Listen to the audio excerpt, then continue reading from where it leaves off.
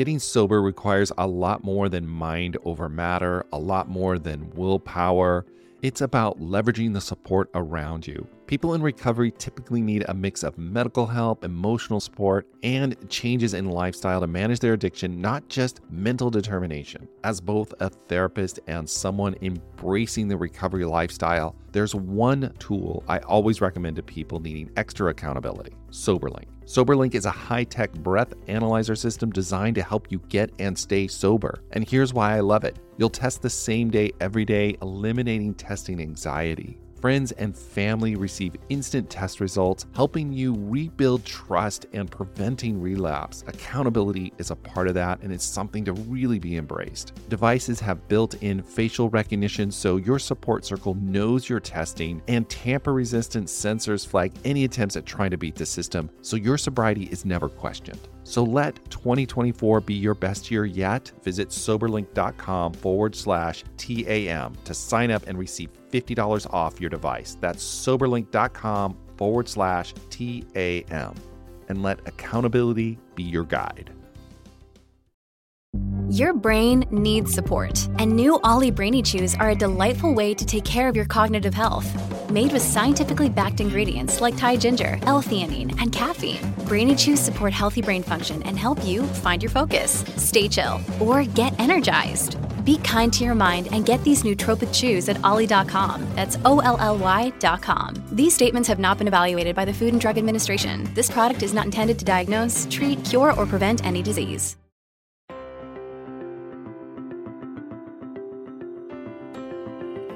Hello, everyone. Welcome to the Addicted Mind podcast. We are on to another episode. My name is Dwayne Osterlin, and I'm your host. And I'm excited today to bring back a guest I've had before on the podcast to talk about a topic that is near and dear to my own heart. That is Mike Collins, and he's going to talk about sugar addiction, the impact of sugar addiction, and how to work through that process and get away from sugar addiction. So I'm excited to have him back. He's straight to the point and talks directly about it and shares his own story about how sugar impacted his own life when he started recovery. So I hope you enjoy this episode. Before we start, think about leaving us a review in iTunes. That really does help people find the podcast, and I really appreciate it. And you can also join our Facebook group. Just go to Facebook and type in the Addicted Mind podcast, click join, and continue the conversation online. All right, let's start this episode. Hello, everyone. Welcome to the Addicted Mind podcast. I'm excited to have back on Mike Collins, and he's going to talk about one of my favorite topics, sugar addiction. Mike. I'm not sure I've ever heard anybody call it one of their favorites. Yeah, I get that. Well, yeah.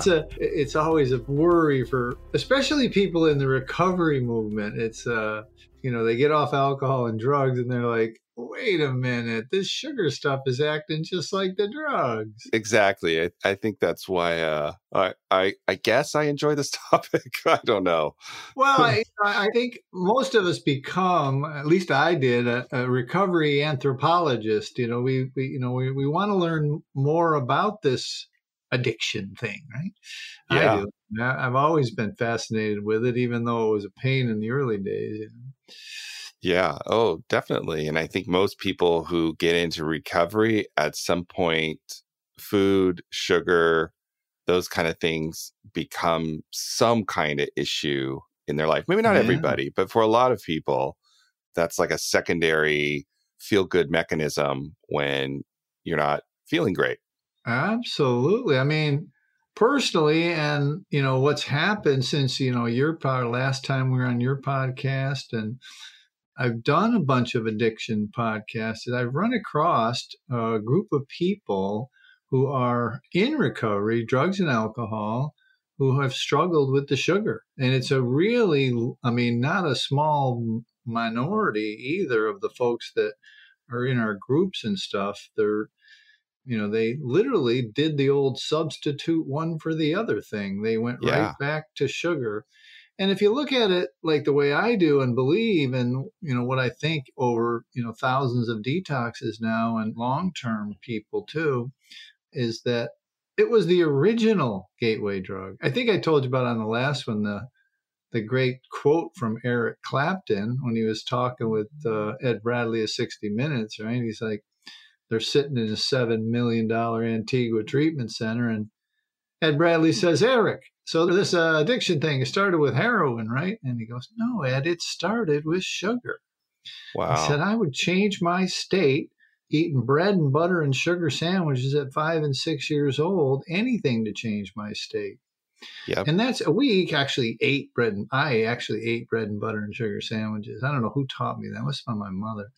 Yeah, and it wasn't till I ran into beer that I knew something was changing my state, right?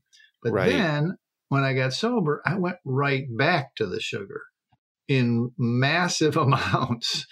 And I think a lot of people in recovery do that. So let's talk a little bit about what's happening there that is going on in the brain when we ingest, refined, I want to say refined carbohydrates, because to me, they're also sugar too, in a way. So what's going on there? Why is this so appealing? And why do some people so much struggle with it that it causes problems in their life? Well, I think it was kind of up to date when we talked last, but even in the last 2 years or however long it's been, and definitely in the last 5 years, the science, the brain science around this has exploded.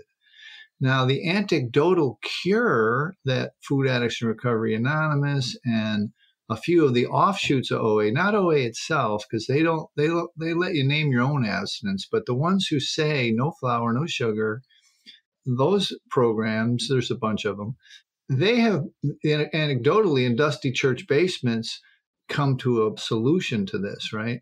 But now we know why. The brain science has come so far in 5 years that we know that the nucleus accumbens, the dopamine, serotonin, norepinephrine, GABA, adrenal glands, oxytocin, even your endorphins, all these things are affected by sugar. And literally, I'm getting really hard on this lately. People are not in a mental state to even make the correct decisions about this product until they detox.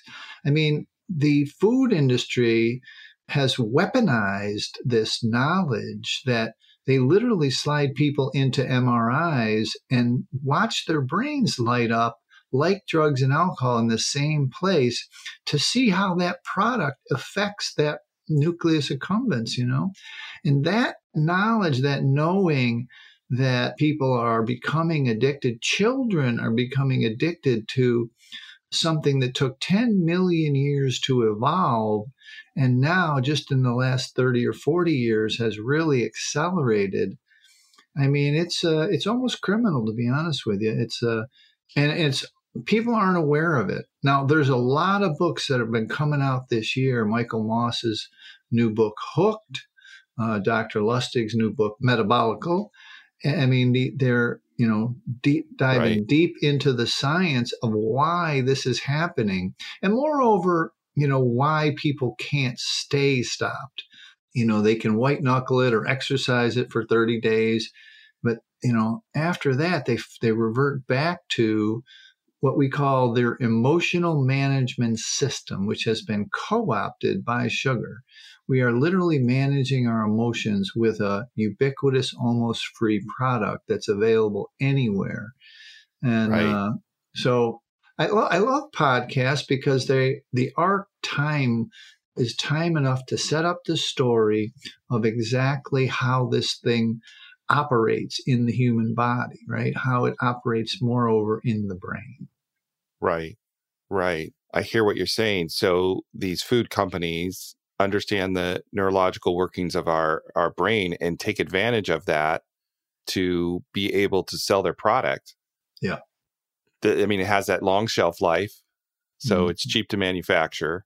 Yeah. And once they get you kind of addicted to it, per se, they can keep selling it to you. And what you're saying is it's changes your mood. So it's not just food, it's a mood changer. Right. And this is the thing that we have to cleave apart from the $72 billion diet industry. We've all been brainwashed for decades now that a calorie is a calorie and that it somehow doesn't affect other parts of the brain and body, right? We have to separate, you called earlier, hyperpalatable foods and sugar from real food. And know that, we can easily put the plug in the jug and walk away from the alcohol. You're not going to be worried that it might be in our food, right? Drugs as well. But sugar, 80% of the, or 74, I don't know, the numbers vary, but over 70% of the food products on the grocery store shelves contain added sugar. And they do it for just the reasons you mentioned, so that they keep us coming back. And they are addicting us younger and younger as well. So when someone ingests some of this food product, right, if you want to call it that, I've heard of it referred to as like a product, drug not food. Really food. Drug food, yeah. Yeah, drug food. So the nucleus accumbens is lit up in that. Absolutely. And that's where that dopamine rush, or that what Eric Clapton was saying earlier, that shift in mood happens when you ingest this kind of sugar. Right, exactly. And like what's happening is you're getting like an entire day's worth of dopamine in a 20-minute period with a Coke and a candy bar, right? It's like it's just blasting, and you feel. And I want to mention that this is important because people say, I don't get a buzz on that stuff. And I'm like, yeah, you're not getting a buzz. You're just, when you get to be an adult, you're just fighting off withdrawals. You're just trying, like regular drugs, to get back to even. You're just like, I just don't want to feel bad today. I don't have time. I got kids. I got a meeting. I got da-da-da. I got to stay even. I got to self-medicate these withdrawals and keep them at bay. And anybody that's had any habit who tries to give it up knows that there are some physical withdrawals. And, like it's not heroin withdrawals, for goodness sakes. Think nicotine, but it's an annoying few days. And some people have got a big habit. I mean, if you quit flour, sugar, and caffeine at the same time, and you had any habit at all, day 3 and 4, you're going to be incapacitated. You're not going to be able to work, think, interact. You're going to be wanting to sleep and drink water, and Right. I was reading some current research on this, on about sugar and the gut biome, and how even when you stop eating these refined carbohydrates, these kind of processed foods that are on the shelves everywhere, that even the gut biome has to start to shift and change and adapt to not having this product in the body. Yeah, absolutely. I've been reading more and more about, the numbers I'm hearing are 95% of the serotonin is produced in the gut, not the brain. Right. And we have to readjust, right? Because serotonin is, you've heard of SSRIs, right? This is what people take for depression and stuff, that doctors try and quote unquote dial in. Now, dial in means like I can't drink too much or take too much speed. I can't be too speedy and I can't get too drunk. It's like we're trying to self-medicate, right? And what we do with the sugar and the flour and the caffeine is we try and self-medicate our own serotonin uptake. Right. And you've heard of doctors trying to dial in their SSRIs. They'll have this. Well, they'll take the half a pill. We'll take one pill. Well, let's add Celebrate. Let's add, let's keep playing with it till we get the dose right. They actually say this, right? Right. And so what we do all day, what humans, Americans and all around the world is we do this quasi-unconsciously with the almost free and ubiquitous sodas and candies and sugars in our life, right? Yeah. Yeah. Oh, and yeah, so totally. it's constant. It's just never ending. You can't go into a big meeting without 1.5 cups of coffee. It's like you wouldn't dare, because you're just not, your brain, you feel like the cobwebs haven't been cleared in the morning, right? And so whatever the circumstance is, that's an example. But, there's just a lot of ways that we self-medicate and self-soothe with these products. And really, when you think about it, when we were growing up, your mom was busy or whatever. She, you were crying. Instead of getting down on your level, giving you a hug, she says, gives you a cookie and says, "It'll be okay, dear." So not only are, we doing it to ourselves after our mom trains us this way, but I mean, when was the last time you saw a movie where a woman got dumped by her boyfriend, didn't have an ice cream party? I mean, it's truly a cultural norm. And I think that kind of says something to that unconscious part that says, hey, I know this sugar will change how you feel. Here it is. It's pleasurable. It shifts everything. I mean, we kind of know that already, if that makes sense. It's like just part of our culture, but it's also biologically correct, if that makes sense. It does change your mood. So if you're having a bad day and you go to that substance, you're going to feel better in that moment, or you get that dopamine rush when you bite into that cookie or eat that ice cream, or whatever it is, whatever kind of sugar you're doing. This episode is brought to you by La Quinta by Wyndham. Your work can take you all over the place, like Texas. You've never been, but it's going to be great because you're staying at La Quinta by Wyndham. Their free Bright Side breakfast will give you energy for the day ahead. And after, you can unwind using their free high-speed Wi-Fi. Tonight, La Quinta. Tomorrow, you shine. Book your stay today at lq.com. Yeah, this is when the science is starting to play a huge role. I mean, this is where exactly what you said is now being proven and documented in animals and in humans, that we are, and the new studies come out every single day now of the reasons and why and what's going on with the brain, with the reward systems, with the dopamine, serotonin, and all the other feel-good chemicals are now, we're just getting better science to be able to gauge and measure these things and watch them with MRIs. Yeah, and hopefully be able to help find some solutions to that as well, to be able to help people who are really stuck there in that sugar addiction. Yeah, and that's the, hard part, because mostly culturally, for 300 years, everything from birth to death is celebrated with a sugar type product, and that morally, ethically, legally, you could give this product to a 1-year-old today, and 90% of people wouldn't have any thoughts or worries about it, right? And so this tectonic shift of awareness, if you will, is really, really important. Like the anti-stigma movement in the drug and alcohol world, it's like we just need to make people aware of what's going on. And, sugar addiction is not in the DSM yet. In other words, the diagnostic manual for maladies. And, the work at the Food Addiction Institute is trying to get that done. Behind the scenes, I'm seeing the applications at both there and the World Health Organization. And there's so many, the litany of proof that we have to produce to get that done has been unbelievable, right? And still, they just don't, they're not accepting it. But I always tell people, spend 5 minutes in my inbox, 5 minutes on my instant messenger. You'll see the pain out there. People 100 and 200 pounds overweight, losing limbs, going blind. And doctor says, you're going to die this year if you don't stop this. And they still can't, so that's when they come to us.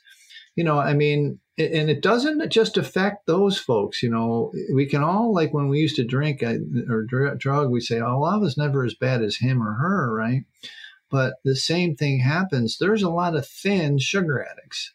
There's a lot of people that are weight doesn't manifest in their addiction, right? So it's a real complicated problem in society because the culture hasn't caught up with the science. Like when seat belts came in, or we stopped, smoking because the science finally says this stuff's killing you. you know?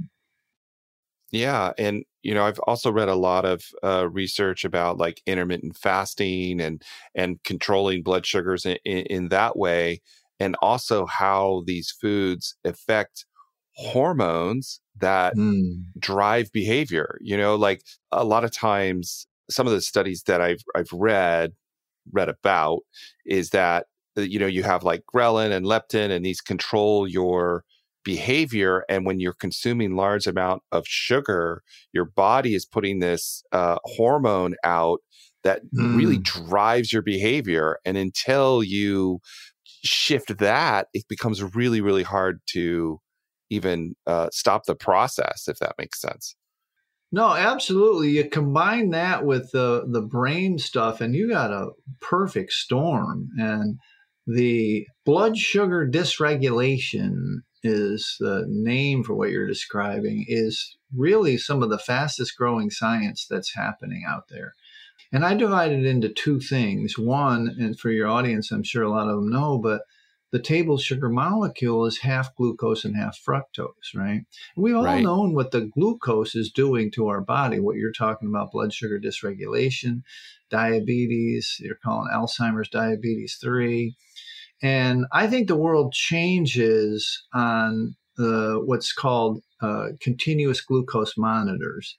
There's rumblings that possibly the Apple Watch 7 will have a non-invasive monitor in it. And I think the whole world changes around non-invasive, when the price drops to the price of a Fitbit and everyone has one, then they can just look and you can say, well, this donut won't kill me. But then they look at it and their blood sugar goes over 200. They're like, whoa, I gotta, it's almost like a reinforcing kind of a training that you can unconsciously see day in and day out. So you can, stop using these products. But And everybody knows what the body's doing to the glucose and how decimating it is to the body. But what I always like to focus on is the fructose part of the molecule, the other half of the molecule. And that's the part that is what, this is a product that has no known positive or useful effect in the body. There's no human bodily function that requires fructose. And I think the small amount that we used to get, like a little bit once a year evolutionarily, was to make us feel better so that we would eat this fruit and disperse the seeds. Okay. Right. Yeah. But now we're pounding 21 teaspoons of this stuff through our nucleus accumbens every day. And this, at the core of my work, is why we can't quit. Like, you've heard the literature where, if someone loses a lot of weight, 90+% of it gain it all back in the first year and then some. And the reason is because exactly what we've been talking about. They fall back to that old emotional management system when something difficult comes up during that weight loss journey, a divorce, a death, or just regular everyday stressors. They fall back to the sugar, which is falling back to the fructose, which is helping, manually stimulate, like we've been talking, like a drug or an alcohol. And in my world, it is a drug or an alcohol. Like, it's manually stimulating our reward system so that we feel just a bit better about ourselves. And that, we're not going to go take a beer or an antidepressant. We're just going to have some comfort food. And the problem, just like drugs and alcohol, is that the problem, whatever the problem is or was, is still there the next day, right? Right. It's a very common known construct, and your audience will know about it if they've been to treatment or even ever been in recovery, is that if you started using drugs or alcohol when you were 14 or 15 years old, you stopped growing emotionally. Your life's a mess, your finances are a mess, your relationships, your career, because you weren't emotionally mature. And it's a very, very well-known concept.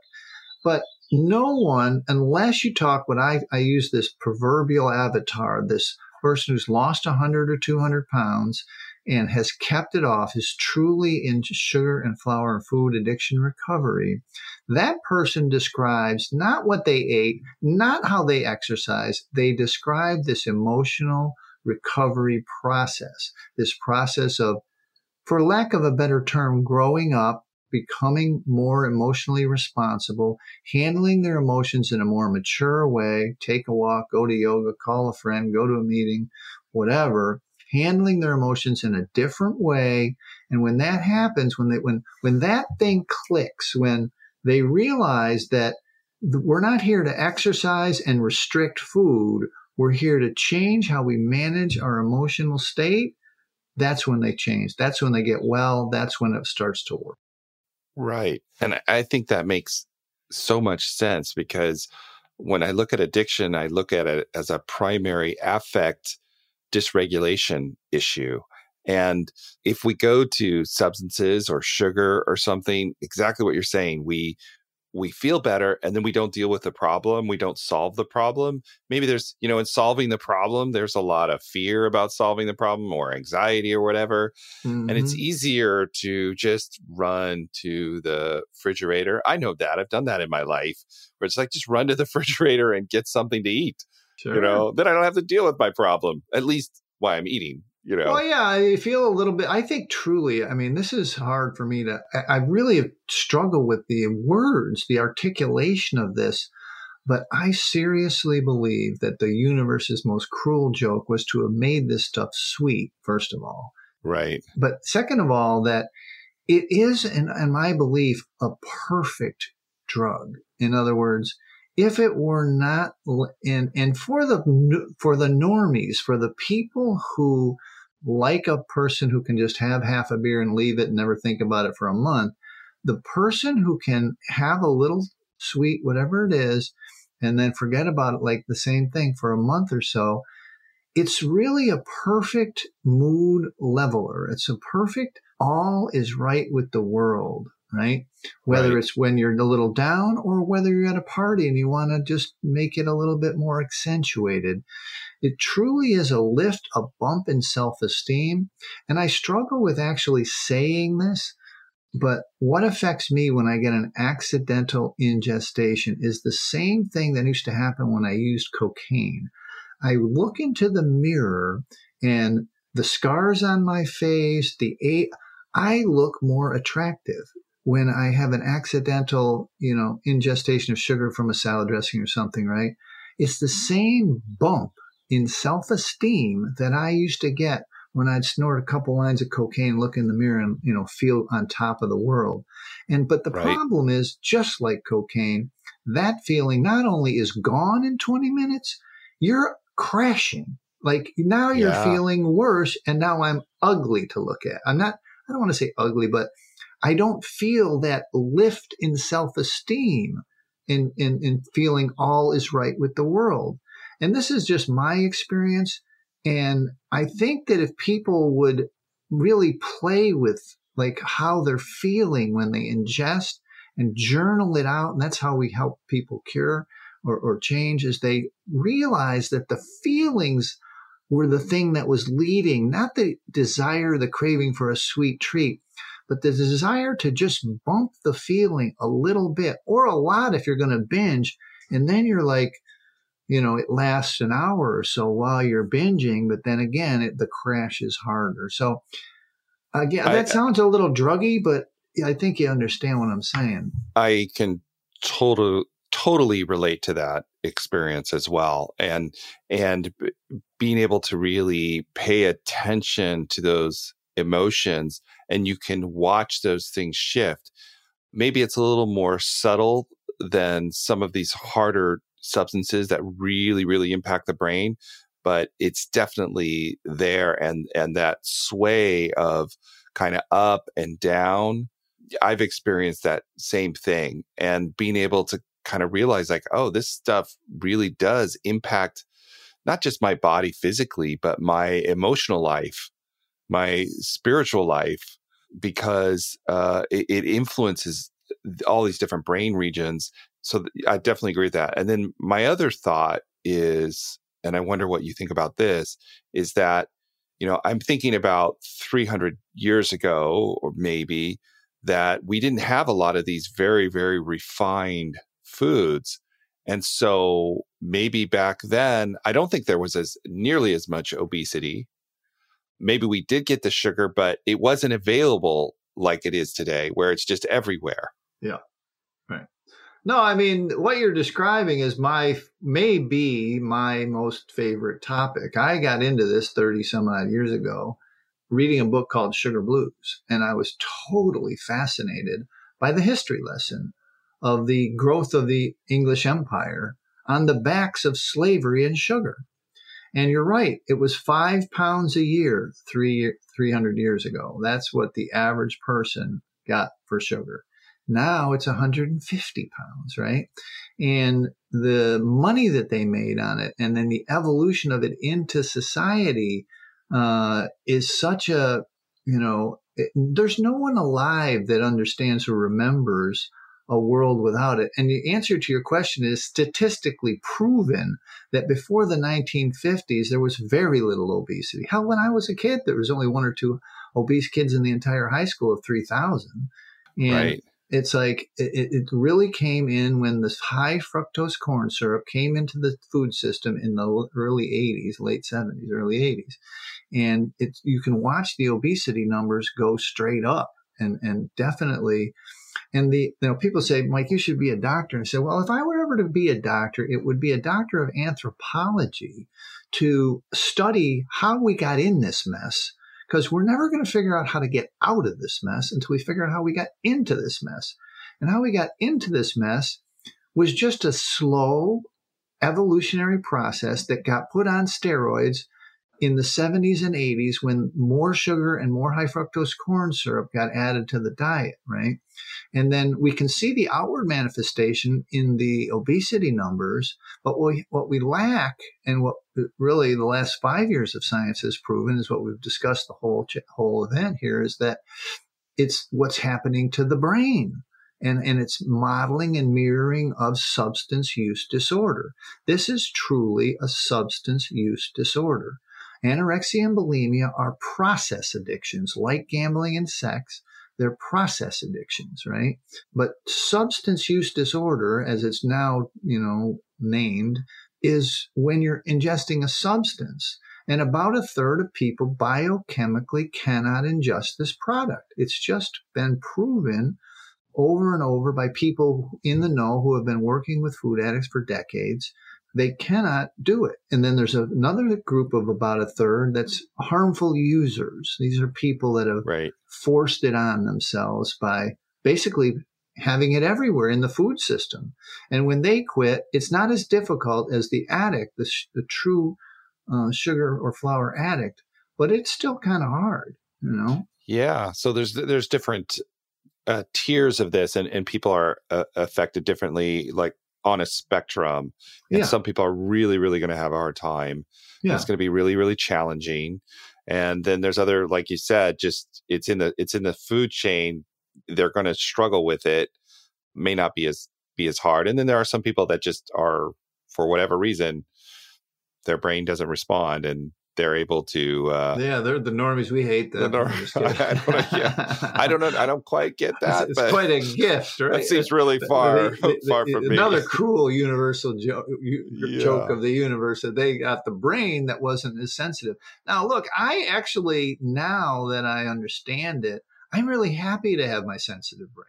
And I think a lot of folks who get in recovery have the same types of sentiment. Oh, I don't think I know that a lot of people, once they get to the other side of abstinence, once they get to understanding all the things we've been talking about here, they're really happy, because their processing power returns and there is magic in that brain and there's, magic in that body. And they are really happy that they have discovered that they had been polluting it, if you want, for lack of a better term.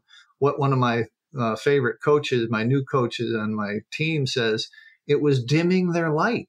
It was literally dimming their light. The gift that the God or the universe gave them has been stifled by this product. Absolutely. I mean, my personal experience is that when I'm not ingesting sugar, I sleep better. Yeah. I feel better. I feel more confident. I feel stronger will towards success and to things that are meaningful to me. So I'm totally on board. And we call these NSVs, non-scale victories. Yeah, non-scale victories. And it really is, amazing. And one of the most, it's so interesting that, you've probably heard the saying, they come for the vanity, they stay for the sanity. Yeah. Everybody wants to lose weight when they come around, right? They're like, this is weight or whatever. If I'm getting too much, I'm getting overweight or whatever. But when they get to the other side of abstinence, I have this 90-day thing. No, I've never in my career doing this, thousands of people, had anybody get to 90 days of true abstinence and want to go back or go back. Now, they'll slip occasionally or whatever, but they'll always come back, because one of the things that the most important thing, and it literally ranks number one, is the brain clarity, the processing power, like you say, feel better, sleep better, process better, more motivation, get out of bed without being hungover, tired feeling. And all of those things outweigh the weight. You know what I mean? They're more important to the recovering person than the weight thing. And the weight's important, and the health is important. And then we got a bunch of people putting diabetes 2 in remission, getting off, SSRIs, depression meds, with their doctor's assistance, not from me. I mean, have to make that kind of declaration, sadly, in this world, but they have gone to their doctor and done the tests and done the consults, and, literally put type 2 diabetes in remission, and all kind of maladies just disappear. It's crazy. Yeah, I know. And I can hear your passion for that. And like you said, I mean, there are real consequences at the other side. There's real suffering here of, like you said, people who are struggling with type 2 diabetes because of a sugar addiction, and they're losing eyesight and function and depression and all that stuff. I mean, there's real issues with this. Kind of hurts my heart mostly for the kids, right? Kids don't understand, and they're mean. I don't think they're mean to be, but when a child is overweight, it really throws off the rest of their life in self-esteem if they're growing up this way. And, we have an epidemic of 5-year-olds with fatty liver disease. Can you imagine this? This is an alcoholic's disease, right? And obviously we have an epidemic of overweight children. And children, they're not out shopping for food before they're 5 or 7 or 8. Right. But the part that's hard for me is that we're not somehow putting 2 and 2 together here. Like you said, when I was a kid, there were no obese children. Literally, I do remember one or two, and forget about, if you look at movies post 1950, the entire population, it just doesn't look the same, right? We got in this mess for, a reason, which may or may not be relevant on how we get out, but we have to realize that the problem is not gluttony and sloth. This ridiculous brainwashing that the diet industry and even the health and the doctors have been preaching, exercise more and eat less, is total crap, total BS. A calorie is not a calorie. It's like the concept of calories needs to be destroyed. It's a ridiculous construct. Calories are a unit of energy medicine, or energy measurement. It's not really what's happening to your liver and to your brain by these products. So that's hard, man. I mean, I'm really happy that, allow me to talk on an hour-long podcast so that we can get this science out to the average folks, because it just takes time. Yeah. And what you were saying, it's interesting because there's been a lot of this idea of this willpower, right? That it's just willpower alone. And I don't believe that. I believe there's willpower is part of it, but it's not just all, you're just weak-willed. You're just gluttonous.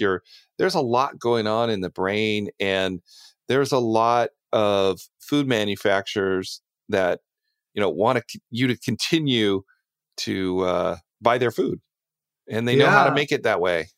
Oh man, that's you have an enemy in this. I mean, and people say that about drugs and alcohol. Why doesn't he just stop drinking? Yeah. And people say it about the food and the sugar. It's like, why don't you just stop? Right.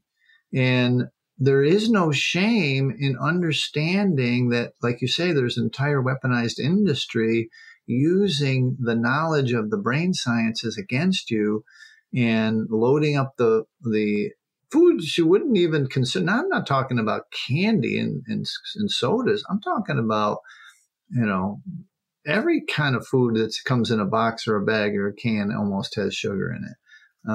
And so you don't, without a little bit of eternal vigilance, you can't separate it. You can't split it out. You've got to be aware that it's even happening and why and what's causing it, but B, to actually execute this process. And one of the things I like to tell folks, and this has been proven over and over, the founder of the Food Addiction Institute has a saying, it's like, this thing takes an inordinate amount of support, right?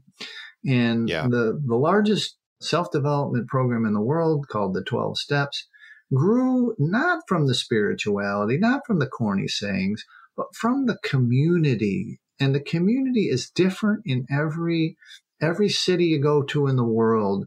How the community organically grew is different. It doesn't really matter. The steps, none of that stuff matters. What matters is that you're meeting with people who have the same thing that's going on with you, and they want to change it. And that a lot of people who are outside of the little secret society or whatever don't really understand your relationship either to alcohol or to the sugar. They don't understand exactly. They're normies maybe, right? They're not really the same biochemically as you, that when you ingest it, you get these cravings and you can't stop. And so they can't understand it. Like I didn't understand it. You probably didn't understand it, right? Until you had a bunch of folks that said, well, the same thing happens to me, and especially in this society, the majority of the people that we work with, even their own family doesn't change their diet. So they're having a hard time, even in their own house, expressing their desire and wishes to do this. The other folks, their spouse, whatever, they're saying, why don't you just eat a little less? Why don't you have some moderation, And like in alcohol and drugs, how did that work out for you? You know what I mean? It just like it didn't work out for me. I couldn't moderate crap, So anyway, I get on my soapbox, but you get it. I mean, there is a little bit of a, have to take what we've all learned and apply it, and you have to have some support to do it. Right. Absolutely. I know for me, once again, community has been a big part of the changes that I've had to make in my own life, and going through stressors or whatever it is, or wherever you're getting support, having a community behind you is tremendous. You can know everything. You can know all the science. You can know all the stuff. And that still doesn't necessarily affect change. But having a community that can support you and encourage you when you're making these, when your brain doesn't want to cooperate, maybe, when these addiction things kick in and your brain's saying, go over there and get that. And you have a community to say, hey, come on, no, stay over here. You're going to be better over here. And being able to get that. Man. Hey, look, there are now hundreds of peer-reviewed studies about things so far from addiction and food and drugs and alcohol that peer recovery groups in cancer, cancer survival, in heart disease or heart operations, that if you join a peer recovery group that did the same thing, your survival rates are higher, right? It's crazy out there that the community aspect of this kind of recovery, this true peer recovery, and this is, the things that we have borrowed from the recovery movement and from science and research, peer recovery, harm reduction. I don't know about you, but I came up as an abstinence-based guy. Like I figured, and back when in my old days in Narcotics Anonymous, if you're using Suboxone or Methadone, you were not clean, right? And today I have 180 degrees shifted, because you got to be freaking alive to recover from opioids, because that stuff will kill you possibly in one use, right? And so Yep. the same thing here with the sugar, right? It's like you need that peer group to kibitz with, to talk with, and a harm reduction, the same kind of thing, the Suboxone and methadone. If you go 30 days with no sugar, you have literally lowered your inflammation, and it's okay you slip, right? You're in this society, but you keep Right. educating yourself. You keep coming back, as they say in the rooms. But Absolutely. Let's talk a little bit about your community and what you do and how you help people through this process. It's become crazy magic. And I don't want to sound all weird on you, but I mean, in creating, we had started before the pandemic, right? And I had written pretty extensively on another website of mine and with a mentor of mine about the future of recovery and talking about the virtual world and how it will eventually play a role. And then, boom, we land in a pandemic and you can't even go to meetings or whatever. But we were all literally set up. It may be before the last time you and I talked. We had been literally setting this up for years. And then all of a sudden the pandemic hit. And I'm sure you've heard of the pandemic 15, similar to the freshman 15, where people were comfort eating because they were locked in their houses, right? And so locked in your house, stressed out, kids running and trying to go to school and Zoom and blah, blah, blah. Just a life that was upside freaking down, right? And so we end up having Zoom meetings 7 days a week. Our forum, almost doubled in size, and we started, having the meetings in person or online. And it really turned into like an explosion of success because people finally were meeting other people who were having the same issues and whatever.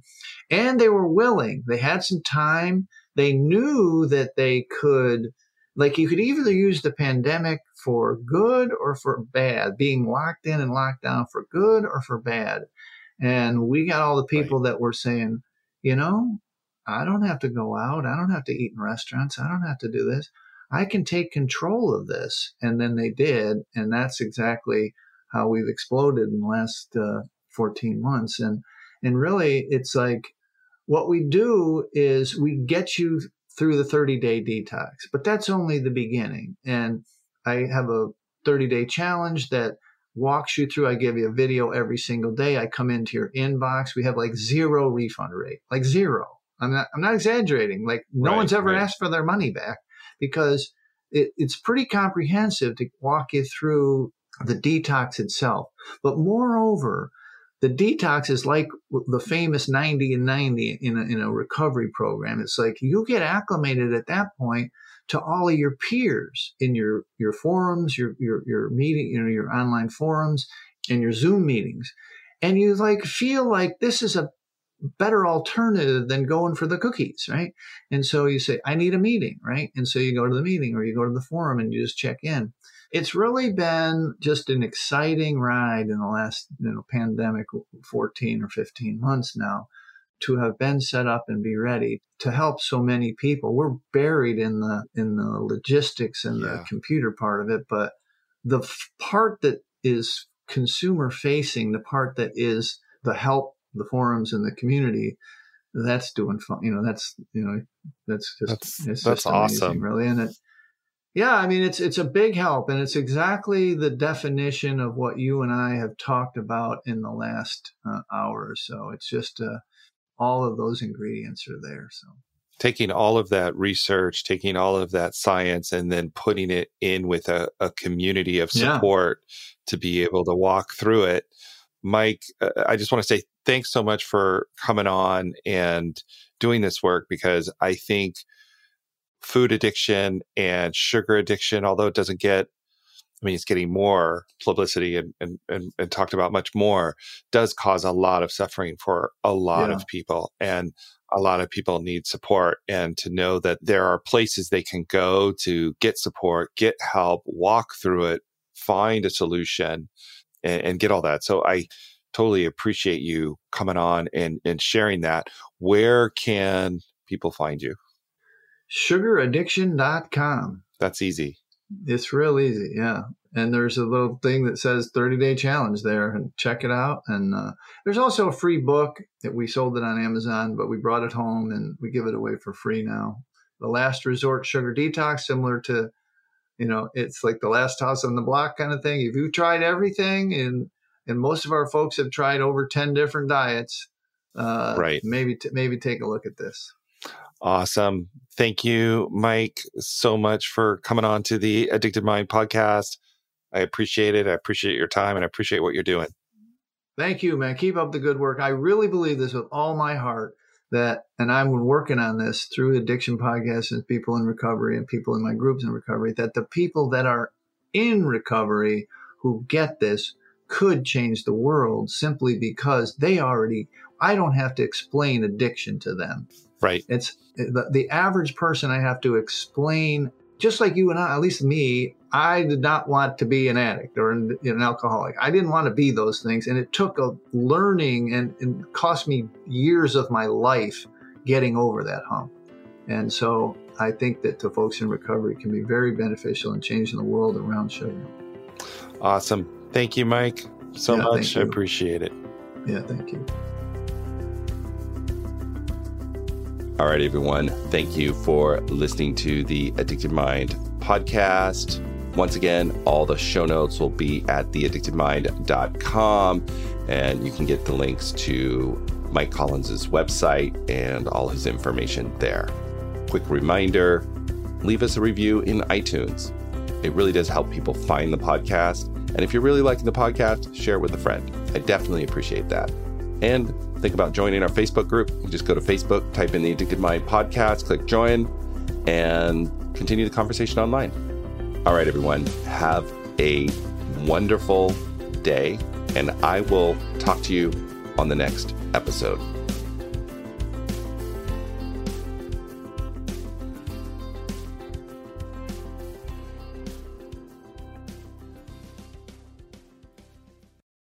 I'm Madeline, and I'm the host of the Happiest Sober podcast.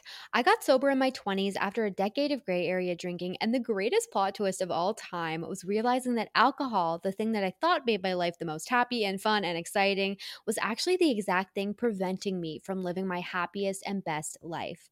My mom is 40 years sober, and she joins me on my podcast very often. I like to call her my part-time co-host, and I also bring you solo episodes where I share my top tips, tricks, and mindset shifts in sobriety, and lots of how-tos for navigating all the things sober, from weddings to parties to holidays to bachelorette parties to trips. I'm also joined by so many guests who come on and share their sober stories, and they're all so inspiring. I'm here to show you that life doesn't end when you quit drinking. In fact, it's very much the opposite. And no matter what your relationship was with alcohol, life can be the absolute happiest when you're sober. New episodes come out every Tuesday. You can listen to Happiest Sober podcast wherever you get your podcasts.